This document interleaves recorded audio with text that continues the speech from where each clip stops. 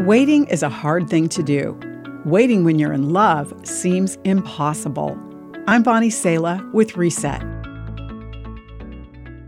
It was a love story that crossed borders. Kelly met Chris while she was working as a nanny in Australia, but her home was far away in America. Their courtship was a tricky one, spanning oceans, continents, and years. Finally, they were engaged to be married, but the immigration agencies of both countries kept the fiancés apart.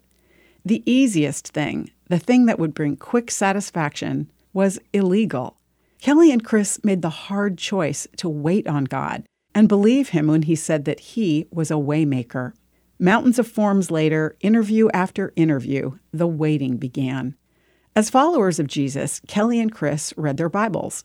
They believed God when they read that the word of the Lord holds true, and we can trust everything he does. God has a lot to say to those who are waiting. Scripture encourages waiters, wait for the Lord and keep his way, and he will exalt you. The Lord is good to those who wait for him, to the soul who seeks him.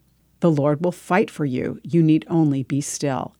For since the world began, no ear has heard and no eye has seen a God like you, who works for those who wait for him. If you're waiting on God today, know this: he is making your way through.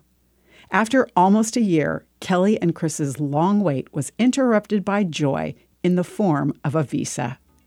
In fact, by the time you hear or read this, they'll be legally married.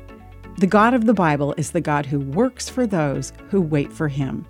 I'm Bonnie Sala with Reset. To read, share, or hear this again, or to find more resources like this, visit guidelines.org.